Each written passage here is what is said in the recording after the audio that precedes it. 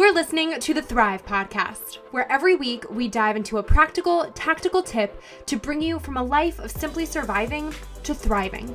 It's personal development for the everyday girl who is done with coasting through her days, done with feeling like she's missing out on the deeper meaning of her own life, and done with mediocrity once and for all. Because it's not enough to simply survive. You deserve to thrive. Welcome back to Thrive. For women in the workplace, today's episode will soothe your soul. I got to have a conversation with leadership professor Andrea Cain, who also authored the book Kicking Ass in a Corset. Fun fact about Andrea, she's a bit of a Jane Austen junkie. So a lot of her work and teaching actually derives answers to many modern day problems and challenges from Jane Austen novels. Everything from the pressure to be likable to financial inequity in the workforce. In today's episode, Andrea is taking us to class and giving practical tips and exercises to use on the job and in your life, from developing your own leadership skills to communicating merit to your boss. We also talk about finding confidence on the inside and how to root yourself in that instead of chasing external validation. And we talk about the importance of rest and how to practically make that happen without guilt, even with the busiest of schedules.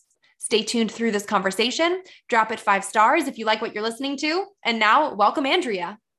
Oh, so nice to be here, Erica. Thanks for having me. Of course. Welcome to Thrive. I'm so excited for this conversation because we're going to be talking all about women thriving in the workplace, but from a super interesting lens that I haven't seen looked through before. So I won't give any spoilers. I want you to first introduce yourself and tell us about you, what you do, and of course, your book. Sure. Well, my name is Andrea Cain. I am the Director of Leadership at the DePaul College of Education. So I'm a professor in leadership. I've published widely in the field. And my book is called Kicking Ass in a Corset, Jane Austen's 6 Principles for Living and Leading from the Inside Out. And surprisingly, with my doctoral students, my master's students, and organizations I work with, I use Jane Austen heroines to illustrate what I call internally referenced leadership, how no matter what's going on around you, what corsets you experience, you can find a kind of internal locus of control and agency in the spirit of these uneducated, unmarried women from 200 years ago.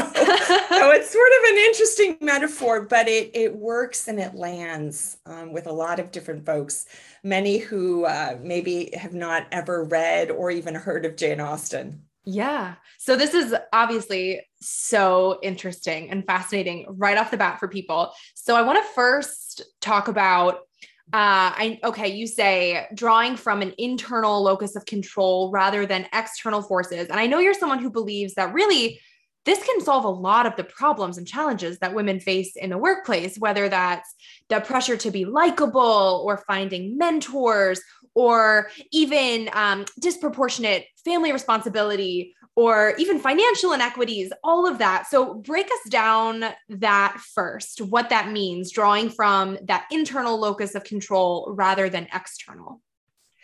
Definitely. And that's such a good framing question for the work I'm doing and what I'm putting forth in the book.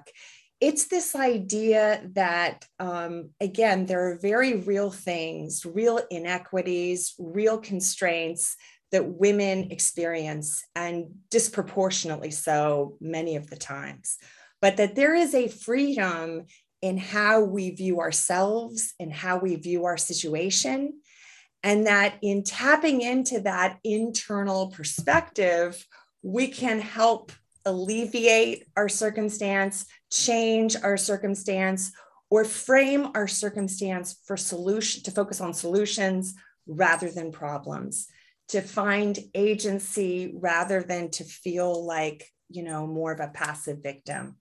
And I could go into some of the specific principles, but like, for example, with likability, I think the good news and the bad news sometimes is that as women, we are so relational and so empathic and so tuned in to how people are feeling, what they're thinking, which can be a wonderful strength, but it can also be really debilitating. So my first kind of principle is Elizabeth Bennet, Pride and Prejudice. Know your internal and inherent value, and view yourself through your own eyes rather than through everybody else's eyes.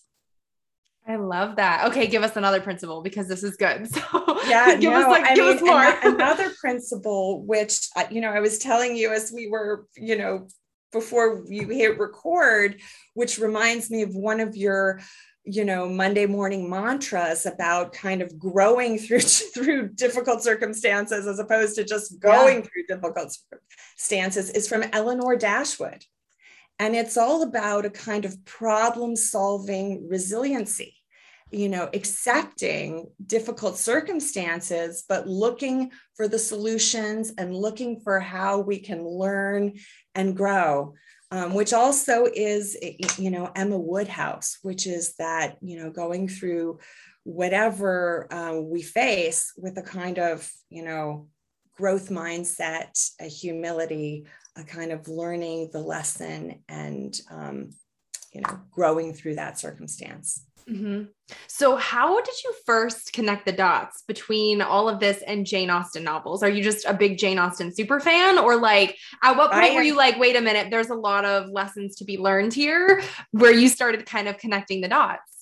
Well, it was interesting. It was an interesting intersection because I am a Janeite, which is the official term for us Jane Austen super fans. I go to the Jane Austen Society of North America conference every year where people dress up. It's a little embarrassing. I'm like hiding the photos. Do you dress up? Well, my dear friend dresses up, and I've put a cape on once or twice. Moral support, sure. Yes, exactly. Peer pressure. I'm also a leadership professor, and I'm 55. At the time that this book kind of came through me, I was 49 and going through a kind of crazy midlife divorce and some other changes. And I was at lunch at the conference with my friend, and I said, all of the best leadership advice I've gotten in my life, both professionally, what I was teaching and consulting about, and personally, in terms of navigating my midlife situation, really came from Jane Austen. And, in Sense and Sensibility, she has these two sisters, Eleanor and Marianne. And I said, in midlife now, I can choose to be Marianne and this victim, or I can choose Eleanor. And I can accept this difficult reality, grow through it, and hold it in a way that it's going to be for me, even if I don't quite understand that yet. And it was just really powerful. And my friend said to me, you've got to give a talk on this. So I gave a talk at the next year's JASNA. And then I gave a talk to the Women in Educational Leadership Conference. These are non-Jane Austen folks. And then I found I was using it with my students and my clients, and, and it sort of caught fire from there. Yeah. So do you think it's something really as simple as, and I say as simple as lightly, because obviously this isn't necessarily easy, right. But a perspective shift in terms of accepting something as, okay, this is what life is now. And now, what do you think that those next few steps or next few choices look like in practice? Because I feel like that can be the hardest thing for people sometimes. And, I share the similar belief, like it's all in your perspective and you are in charge of your next step. But I think that can feel very daunting and maybe confusing or challenging in the moment, because people might sit there and go, okay, I choose for it to be better moving forward, but like, now what? Because that choice is like the beginning of a chain reaction. And I think knowing what's next in the reaction might be what confuddles people. That's such a great question. The book is very practical and really operationalizes these principles with some very tangible kind of exercises to do and disaggregates the parts. So it isn't just saying, have problem solving resilience, because what the heck does that mean? And how do I really apply it in my life?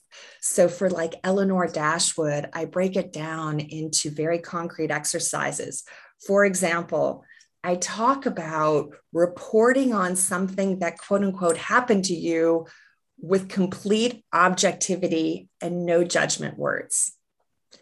I talk about going to the balcony so that you are in your life, but not of your life, and you could see it from a kind of dispassionate perspective so that you could then not just focus on the problems, but brainstorm solutions. And how can you reframe the situation as opportunities? So it's very, I talk about this practice of saying that which is right is unfolding, even if you don't understand, but kind of putting a pin on the ground and then revisiting a month later. I walk readers through a meditation where you think about a very difficult situation that happened maybe 10 years ago. And you reflect on all the blessings that came in during that time. Who were the people who witnessed you? Who were the people who were there for you, who reached out to you?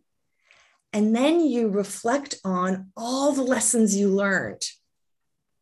And it doesn't mean you would want that situation to happen again or at all, but you'd sort of, there are, again, with COVID, which has been so difficult for so many people, there have been COVID blessings, whether it's spending more time with your college age kids, whether it's really thinking about things that were meaningful. I just read an article about how a lot of people changed jobs during COVID because they did this deeper dive reflection about their own why in this life. And so again, I really try to provide very tangible, concrete steps to operationalize, because it's easy to sort of give a principle in the abstract. I also provide case studies of real people who are kind of grappling on all sorts of levels with these things. I love that. And I think that makes all the difference in terms of helpfulness for people too. And I think that you are so right in that. And I think this is something really important for people to know, because we talk about this a lot on Thrive, the idea of perspective or just kind of, and positivity or optimism and what all of that means and kind of where the line is between positivity and toxic positivity, for example, or like those catchphrases or words that you hear in society today that kind of give something feet, real legs to stand on versus make it this fluffy woo-woo idea that's like, yeah, whatever, that sounds great, but like, welcome to the real world. So I love that you base it off of real practices too, and not just like fleeting feelings, because I think that's where so much gets a bad rap, because that is where it becomes not real or not relatable, because then it's just disconnected and tone deaf in the world that we live in today. So I love that that's what you base so much on. I would also love to hear if you have any exercises to help women develop their leadership skills or become more confident as leaders. Because I think too, like, especially with COVID, how many people ended up having to work from home, or how many people do work from home now, or are also kind of, navigating parenthood while having their full-time job, whatever the case might be, where now people are going like, wait, am I still good at my job? Like, what even is my job now? Or maybe just like confused, or on the flip side, navigating leadership in a whole new world or a whole new realm that they haven't seen before, or just trying to rise the leadership ranks in what feels as close to normalcy as can be, given everything that we've been through now. So I would love to hear, since you also you are a leadership professor. So talk to us about women in leadership. No, that's, I think it can be challenging for women in leadership during non-COVID times. Yeah. And now during COVID times, where women are helping their kids with school, you have dogs in the frame, they're at home, they have a lion's share of home responsibilities. It can be really, really tricky. I think it's also really tricky for women, for us as women, to claim our hard work, claim our merit, claim our achievement. And when you're not in person, the Zoom space can be really challenging to like put yourself out there. I do think, though, there are amazing opportunities during this time. For example, I think there's been research about how women at home are so effective at multitasking, have been, even though it's been draining, have been really killing it in the remote space, that it has created maybe more of a level playing field. But I think it's very, very important as women and women in leadership or women who are aspiring to leadership, that incredible resilience that we have innately, that we really kind of, claim that and explain it to the people we work with and we work for, and we put it in writing. I feel like women can work really, really hard in all spheres, but sometimes we don't claim that hard work. We tend to deflect or give other people credit. We really need to kind of give ourselves credit and name it and kind of put it in writing. I also feel like women, again, and when you talk about joy, I think you're right. I think we talk about positivity and joy, while at the same time there's difficult stuff. But I think there is a kind of internal joy and creativity that we can tap into that creates all sorts of new ideas. I mean, I think about the women I know in education, in healthcare, in other organizations who've been so creative and so agile and been able to seize on all sorts of incredible opportunities during COVID. And again, I feel like it's about taking credit. When someone compliments you, instead of saying, no, it was nothing, or it was this other person saying, thank you, I'm proud of that idea. It's so hard for women to say that.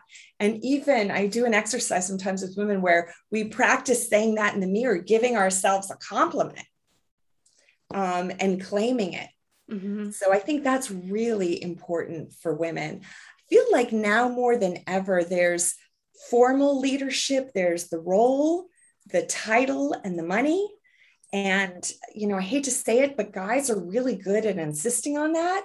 And there are a lot of women, and I'm one of them, who've been these de facto leaders and have done all the work or led an initiative, but haven't insisted on the title and the money and are waiting for someone to say, oh, good girl, here's the cookie. And no, we need to say, hey, wait a second, I've led this initiative. I want the title. I want the money. And the cookie, because that's and the cookie, maybe another cookie. And I think that is, those are some important lessons that I've been thinking about during this period. Yeah. So when you say claim it in writing and sharing that with other people, can you give kind of a quick little script or pointers on what actually to say? Because I feel like that in and of itself can be really intimidating to women who automatically will start overthinking it, since we do that too. And we'll start thinking like, wait, but what do I say? Because I don't want to be taken the wrong way, or I don't want to be seen as, that girl, or I don't want to be seen as the aggressive one, or, any other bad name that women would get called. And then you start, I think, accidentally or unintentionally, I should say, minimizing yourself or making yourself small, and then claiming something can turn into, oh, I just wanted to tell you XYZ. And we'll use words like just, or if it's not too much of a bother, like you start accidentally minimizing yourself in the process. So can you give us an example of confidently claiming something, but doing so in a way that is still professional, still kind, and not making yourself small, and also not being rude or being snotty or in a way that would maybe be taken the wrong way by people? That is such a good point. And scripting, I talk about it in scripting is really important. Scripting, practicing, role playing is really helpful. I was just working with a woman who is head of HR. And in this remote environment where people were feeling very alienated, she's in a tech company. She had to try to create culture and community and also create a safe space for people to vent their fears and frustrations.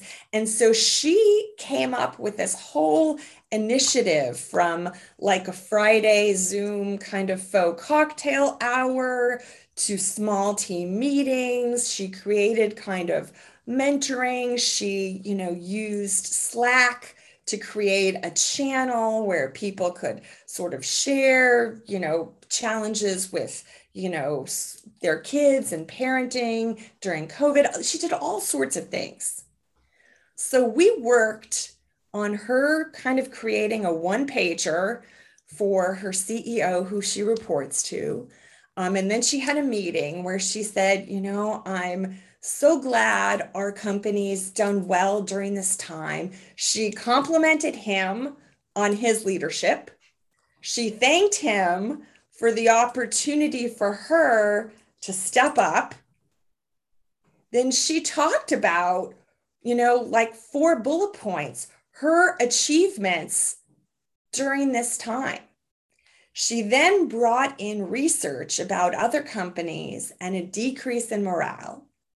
She talked about how other companies have lost employees and how they haven't, and that people are actually feeling good. She shared some compliments, and then she said, his name, I'm going to call him Ted. She said, Ted, I really think that my achievements during this time merit recognition. So I would like to talk to you about improving my base and a bonus. And that's how she framed it.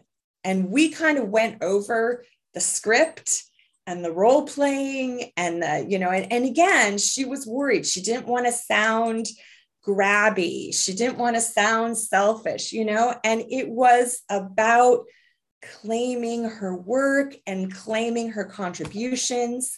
We also talked about tying it to research, what's going on in other companies, and in looking at her compensation, Erica. And this happens for a lot of women. Women tend not to negotiate the right salary going in, so they can never catch up. So in some ways, it was about giving her that catch up based on her outstanding contributions. And we talked about it.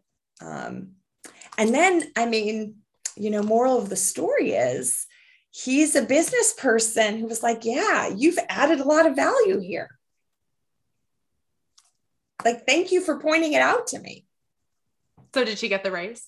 She got the raise. Yeah. And I think I think you're right too. I think it's that threading that needle where it's not this complete deflection, indirect versus, demanding. There is a kind of having a conversation and claiming it without question, but in a way we are part of the same team here.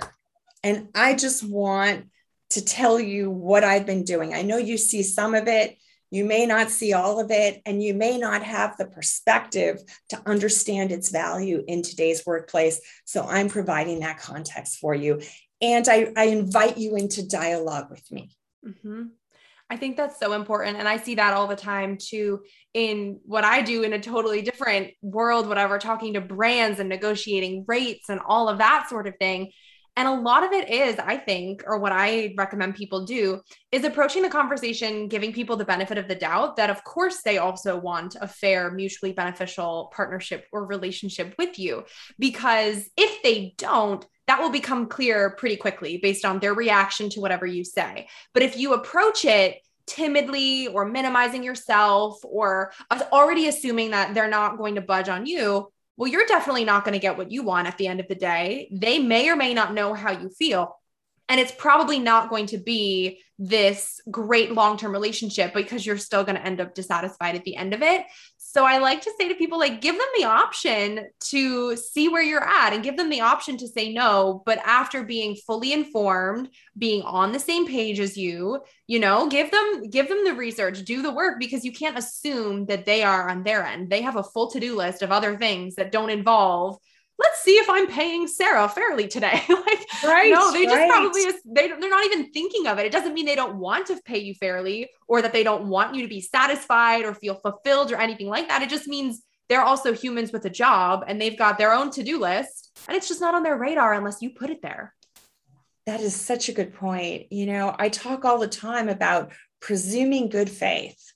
Let's presume that they value you and that you value you, and that you're just explaining to them other ways to look at your value, or that your value's increased, and you're giving them that information because they value you.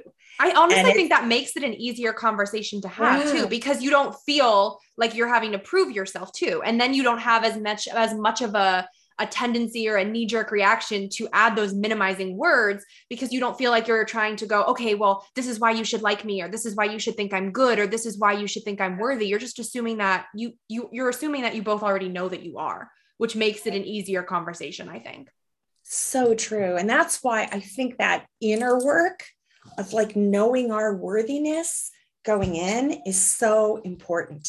Do you have any exercises for that, for people to kind of give people the pep talk or little self-evaluation that's rooted in that balance between who you are and what you do? Because I think sometimes we see either it's entirely just who you are, not based on anything, and then you see it where it's entirely based on what works you're doing or these other performative things.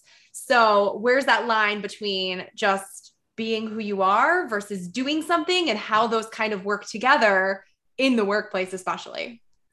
Yeah. So I would love to flesh that out. There's so much rich stuff there. I think the first thing I would say is that, and this may sound counterintuitive, I believe, and this is very inspiring for me from Jane Austen, is that our value, how we value ourselves, needs to be inherent and unconditional and not tied to our work. So we're not searching for worthiness from our employers, which may never come, or even if we're wildly successful, if our worth is attached to the sales figures, we're always going to be worried, are they going to drop? How are they doing? And you can never fill yourself up from the outside. So there's always going to be this mild level kind of angst. I'm my sales figures. I'm my ratings, I'm my followers. And we're going to be checking every day because our worthiness is now tied to that.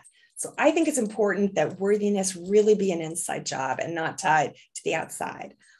I also think when we're going in to have that discussion with a sponsor or about a raise or about an endorsement, whatever it is, it's really important before we go in, instead of having them use their rubric for success, their criteria on us, it's really important that we have our own, I call it the personalized rubric.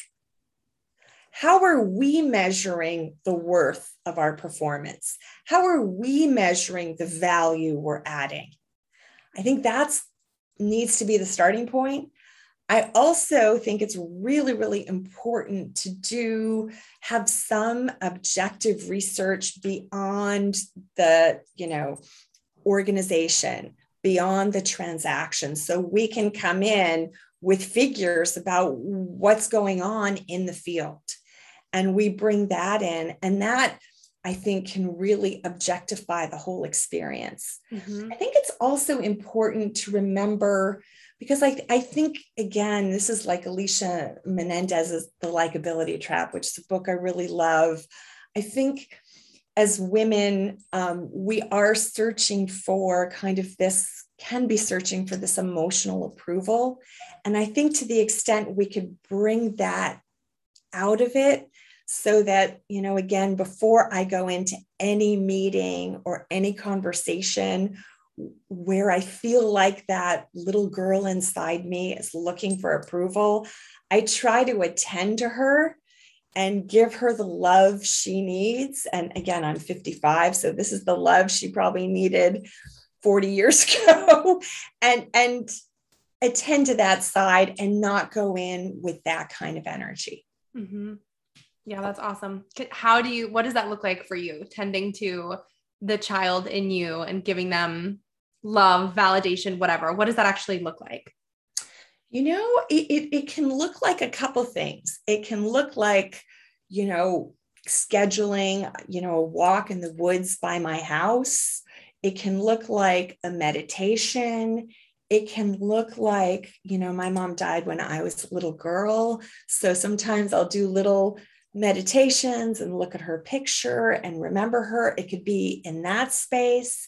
It could be, spending time with my golden doodle, who I love, but I don't fight that part of me. I'm not ashamed of her. I'm not embarrassed, but I know that she can't show up at the meeting. So I need to, almost like when my kids are college graduates now, almost like when my kids were little, before I was going to kind of go off and do a work thing, we might watch a little video, we might read a book, and then, the babysitter would come. Mm-hmm. I kind of view it that way. That's so smart. I think that women in the workforce today too can battle a lot with the idea of rest and renewal. So I'm glad that you just mentioned, okay, doing a meditation, tending to yourself too, because I think we struggle with finding that balance between the hustle and grind and the rest, the reset and recharge. And it can feel really challenging or daunting, or honestly, even impossible sometimes, especially if you're also a parent or have 52 other responsibilities on your list. So do you have any tips on incorporating rest and reframing how we think about it so that we can actually fuel back up, fill our cups, and maybe even feel more creative or feel more flow or feel whatever better at the end of the day because of it? That's such an important point and really good question. And one of my principles, and this is something I wish I had known in my 20s. I mean, there are a bunch of things in the book or things I wish I had known as a woman in my 20s, but because rest and renewal would always come at the end. And I would never get through the to-do list. So I would put it off, and then have a collapse and need to take like 3 days. Rest and renewal need to be sacred and built in every day. And I know a lot of people are saying it's impossible. I'm a working mother. I'm doing too much. But first of all, it makes us better at mothering. It makes us better at our job. It makes us more creative, and it's absolutely necessary. If you run an organization, you need to give space in the organization for that. I do a lot of work with an ed tech company, and I remember contacting the COO, who I'm really also good friends with, on a Saturday about a work thing. And he's like, Saturday is dad time, mom time. And I thought it was such a great precedent that he is setting, because it's essential to feel full and to have that balanced life. And it's also really essential to be a productive worker. I think it was Iceland that just did this research on the 4-day work week. Yes. And found that a 4-day work week actually facilitates people being more productive. Mm-hmm. When it comes to great ideas and being in flow, that childlike dreaming nature is absolutely important. I think it's also really important for women. And again, this is the good news, bad news about being so relational, to have time just with ourselves, just with our feelings, just with our thoughts, just even to identify our own needs. We need time. And it could be 15 minutes a day, 20 minutes a day. It could be that bath, that meditation, just putting in our earbuds and listening to a podcast that has nothing to do with parenting or our work. Your podcast is absolutely essential. Yeah, I couldn't agree more. I think sometimes too, it's like if you don't put yourself as a priority, who is going to? And I think sometimes we notice that too late in the process. At least for me, I end up noticing it too late when it's been like a week or 2 weeks or so where I haven't been prioritizing myself. My husband's been doing his thing and I'm doing being a mommy and everything. And then I sit back and I'm like, wait, I'm frazzled. And why am I? And then I'm too far frazzled to even take a step back and realize why I'm frazzled in the first place. Cause all of the things were just hitting. And then you're like, wait a minute. Now I'm like playing catch up on my self-care, where it's like, sometimes at the end of the day, your kid's not taking care of you because that's not their job. And your spouse, they might take care of you in some ways and you take care of them in some ways, but there's some things that you are the one that is best to do because you know what you need, you know your body, you know your mind, you know where you're at. And sometimes you have to just be willing to go, you know what? I will show up as a better mother, spouse, partner, parent, human being tomorrow if I take care of this today. And that's totally okay. It's so true. And you use the word refuel. It really is the perfect metaphor, because if you aren't constantly attending to that, you're going to run out of gas, and the whole enterprise is going to come to a halting screech. And instead of letting it get to that point, to really attend to it and to notice, I also think, again, it's very hard for women sometimes. And I am someone, it's taken me so long to realize this, to ask for things directly. You know, we'll give time to other people thinking, oh, they're going to notice and give time to us. But really, it's for us to say, hey, you know, I need an hour. I need a couple hours. I need talk about timeout. I need a timeout for myself to just go read and regroup for a little while. I think it's really, really important to claim that and to notice, you know, and if you can, just to find some ways, if you can't build it in on a daily basis, maybe you can build it in on a weekly basis. Yeah. So good. So important. Well, Andrea, I want to start wrapping things up by asking you something that I ask all Thrive guests, and that is, what does thrive mean to you? And how do you strive to thrive in your everyday life? Oh, what a great question. I think thriving means to me to constantly be growing and learning and shedding what doesn't serve me, and like discovering this like new skin that is perfectly me, but at the same time, completely new. I love that. That's awesome. So thank you so much for coming on the podcast today. Can you tell everybody where they can find you online to connect with you more? And of course, where they can grab a copy of your book, Kicking Ass in a Corset? Sure. I'm AndreaKayne.com, and Kayne is Kayne. And Kicking Ass in a Corset is available anywhere you get books.